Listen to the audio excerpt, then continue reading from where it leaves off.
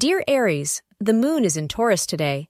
Don't get sucked into pointless family arguments on a day like today. You must make your way out of these domestic quarrels. Your planetary conditions indicates disharmony in the domestic sphere, which is why you must not engage yourself in any conflicts. Astrologers suggest you to keep your emotions in check to avoid conflicts. You must maintain your calm to avoid pointless clashes and use your common sense more often.